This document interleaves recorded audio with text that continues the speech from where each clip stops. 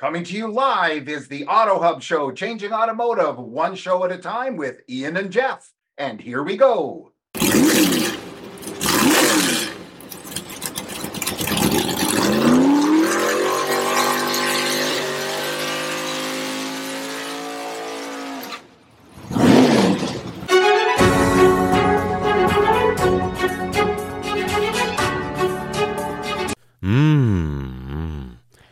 Oh la la.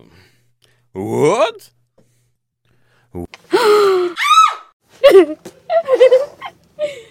Good afternoon, everybody, and welcome to the Auto Hub Show here at Driving Sales in beautiful Las Vegas, Nevada. Just in case you haven't visited. That's right. And by the way, we're streaming live. So what's gone on in Vegas isn't staying in Vegas, obviously. We have another guest in our ambush interviews, and this time he's got the backdrop of the Repo Man and Ian and Sean Kelly. Sean, could you introduce yourself? Tell us about your company and what's going on. I would be happy, and thank you guys for having me and having me do it. I love how you call the ambush interview. That's fantastic. So that's an honor to be on your show. I'm Sean Kelly, the Carver's coach. I'm the CEO of Car Motivators. We are a leadership development company specific to the automotive space. We help automotive leaders achieve great results through their people and technology with a unique approach to people development. So tell me, you just mentioned unique approach. What, other than us, where we sneak up on you, unique? What is unique about your product? I like that. Unique stuff on you. Yeah, exactly. Well, we are actually, I guess one of the reasons why I got into coaching as opposed to training, so to speak, was because I felt like the industry has a lot of training, and there's a lot of people at the dealerships that are really good at their job, that there's kind of diminishing returns on training once people reach a certain plateau. And I like to be a coach of pro athletes. It's like the difference between coaching Little League or professional sports, right? So coaches, I get to work with the top industry leaders, A players in the game, and ultimately that's just more rewarding. The training, it's built for scale on them, right? So you buy a platform, there's 75 other dealerships in your PMA taking the same training, and then when you stop taking that training, they take away your login for the portal, and that's it. And then how much of it has actually been retained? So with us, what we do differently, everything we do is customized for you and designed to empower you. And we have a top-down and a grassroots approach, so we give executive coaching to the senior leaders at the dealerships, and then we also customize everything, and we align the team around what vision of the senior leaders want. So it's very hands-on, it's very in-depth, and we support them, check in along the way. Whereas training is just like, hey, here's your training, take your class, and then that's kind of it. Well, I really like the fact that you're actually coaching the leaders versus just everybody else, because that's a recurring thing that we're hearing. The leaders are like, yeah, you know who I am.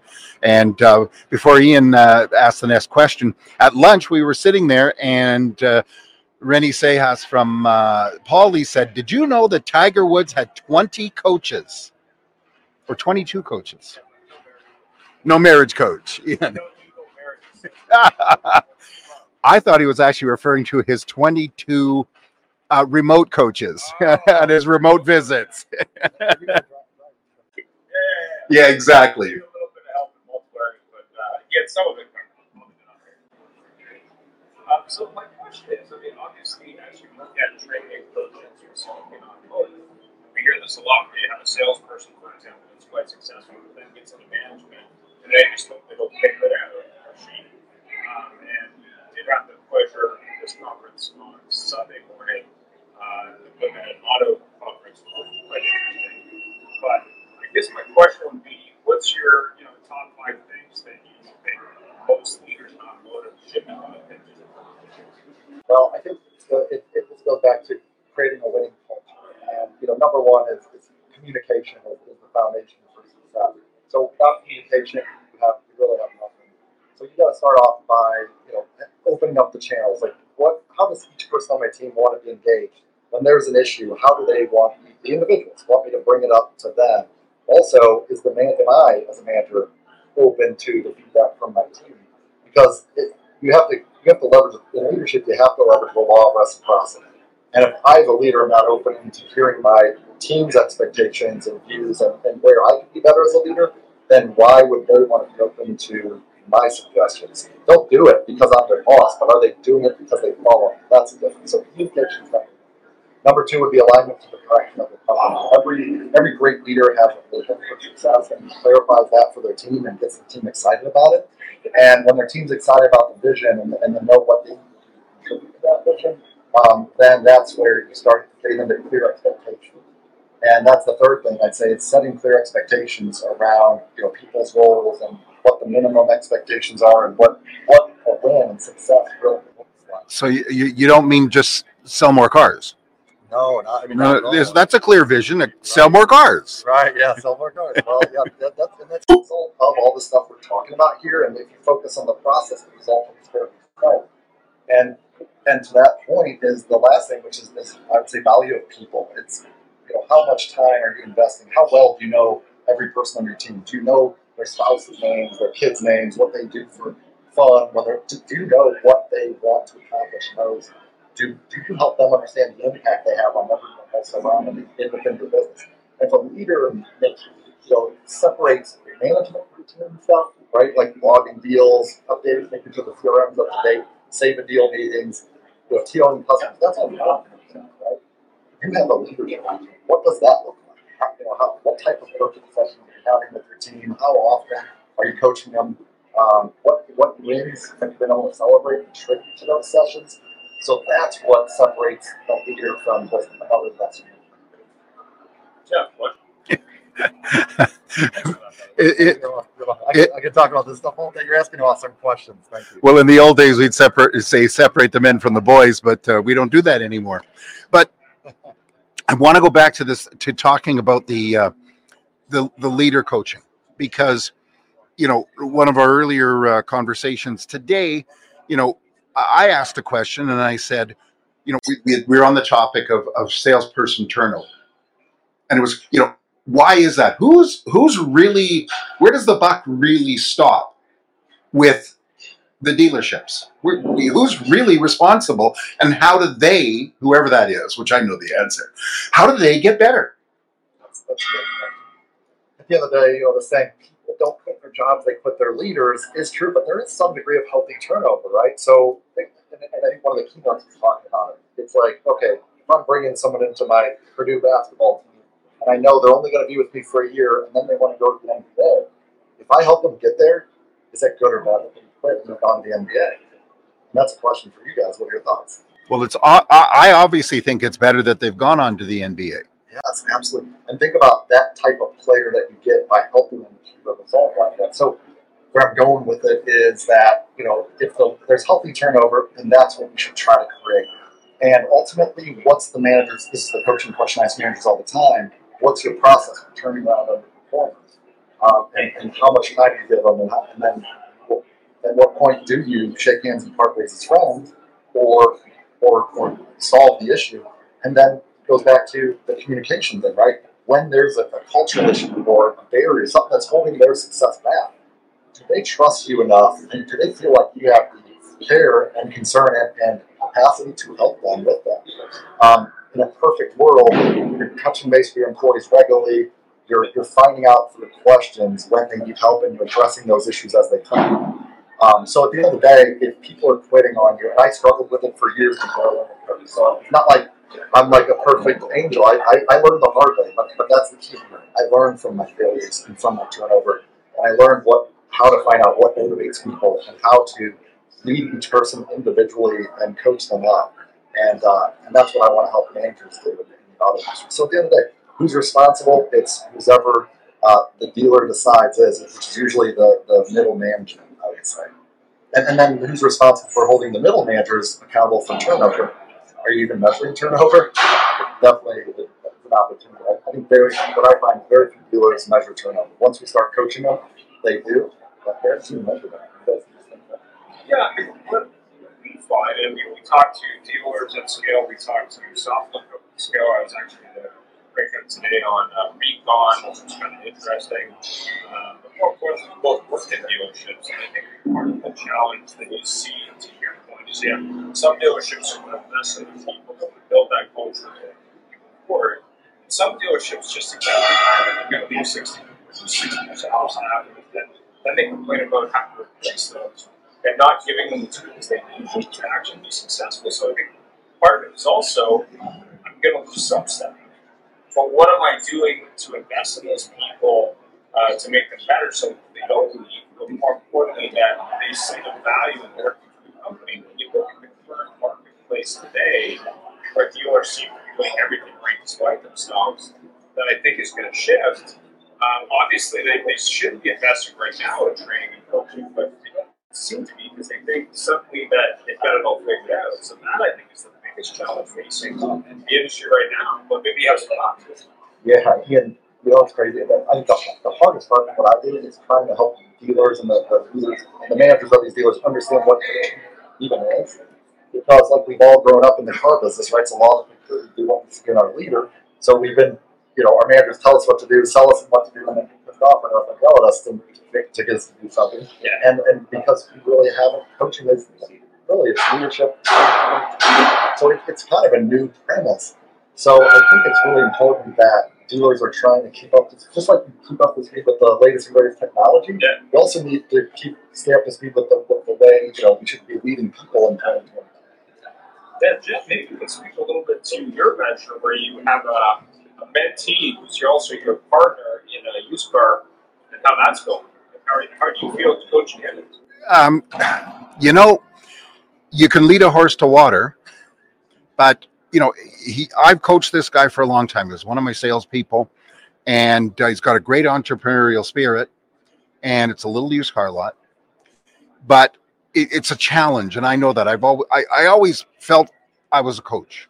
Who knows if I really was? I think I was, but and it is tough because you got somebody that says, "Look, I'm going to start from the ground up. I opened up my own place. I put my own money in it. I am the boss. Never been a boss. I am the boss, and I want it this way." And I know you must run into that. I know there's a challenge for you because right now, and this is what we're hearing right now, it's not, I don't need that. Last year I made more money than ever. And the year before I made more money than ever.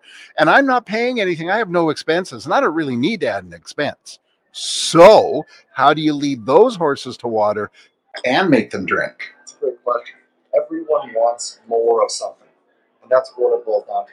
And the further out you go, and the bigger the vision for success, and the more clarity you have on it, then the more help you can give someone. So I would say start with the end in mind. Sit down with that person and find out, like, hey, if everything went perfectly for you over the next 3 years, what would success look like? What would you be doing more of? I'm sharing some of my favorite coaching questions around this. What would you be doing less of? What would make work more fulfilling for you? How do you, what other skills would you have mastered? Where else could you possibly want to go?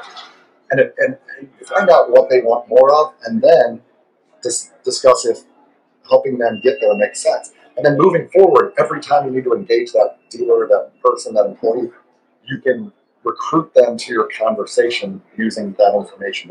Can I share a specific example? By all means. Okay, so there was this 30-a-month sales consultant named Gil in New Jersey. Now he's been promoted and he's a manager, which is great.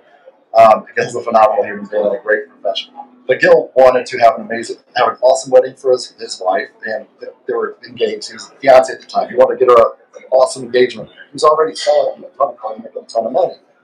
But when I found that out, I was like, so for that vision to become reality, how many more cars do you need to sell? And he kind of came up with a number. And how would you go about doing that? And he's like, well, you know what? I don't use Facebook marketing enough. And so as a result of this conversation, Gil started his whole personal brand.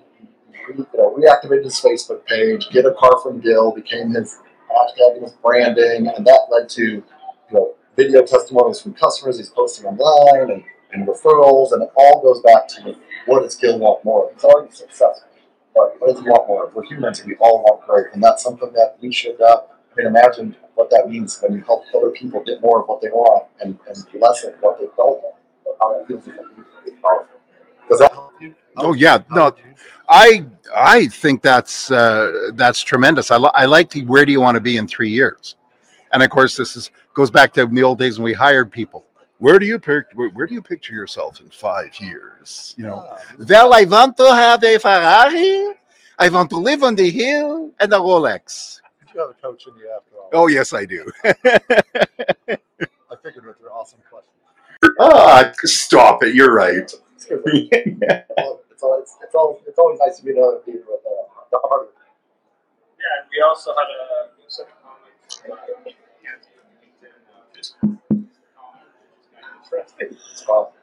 Word. Oh, God. Sorry, man. The other question I have is kind of interesting, just from the point of view of dealers as they look at a shift to maybe a shift in the process, or that point of view, or a shift in the process from retention from the service point of view. And obviously, you should multiple shifts as you move towards electric. Do you think all of these shifts happening simultaneously, in addition to the lack of new car inventory, the lack of used car inventory, are going to force them to eventually realize that maybe they don't go? That's a great pain and discomfort can certainly cause someone to decide they need to. I couldn't agree more. I think that we are a really unique time, and change is happening faster than ever, and none of us knows what's around the corner. And you know what? In reality, we never can. It's no different than last year in December 3rd, right after COVID-19. I looked at what's going to happen. I mean, I had plans. I was going to be on vacation this day, and I was going to travel this day and go to work the next day, and all that crap got thrown out the window when I was 5 years. Going to be really good future, but here's what we can't do. Focus on what we have control of, which is driving positive change in our business through our leadership, and that's what coaching does. When the leaders learn how to find out what everyone wants to know, is create a vision for success, align the team to that, get them excited, and then clarify those expectations, make people respond to a positive and supportive way, with open communication online, and you can't not succeed, because now you're proactively driving change and growth with your company, and you're staying ahead of the changes that would happen to you if you sat on your back. Keister. Hi. We had the same word, Keister. Like, who uses that word? Exactly. Lost 4 points there. No, I really appreciate you taking the time to be with us. Very nice to meet you in person. That's the beauty of all this stuff. I did discover you're not 4 inches tall. You're a little bit taller than that. And what a great business. I think it's truly, like you said, there's a lot of trainers. We have a trainer on our sponsor team, and he's an entertainer trainer, but coaching is a big deal. And I think that's one of the things that dealerships are challenged with right now tremendously, because at the moment things are going well. Unfortunately, we all think that there's people, the operators, be they be general managers, partners, group CEOs, whatever you call them, are people with that idea in their head that they have to get better because it's going to stop being easier. It can't get any easier than now. And coaching's a big deal. And, the old saying is, if you want money to grow, invest it today. Yeah, and the other famous saying is, if you want bullshit, invest in yourself. 100%. Thanks for taking the time today. I really appreciate it, and I hope you have a great event here. Are you going to be here for Digital Dealer as well? I have so many projects going on. Unfortunately, I have to fly out tomorrow, but I am so glad we got to meet in person. Ian, absolutely, same here. Thank you guys for having me on the show. It's an honor. Thank you. And we're out. Thanks for joining us. It was a great show, and follow us anywhere you would like on your favorite podcast, on Facebook, on LinkedIn, and of course on our YouTube, or subscribe to our own channel.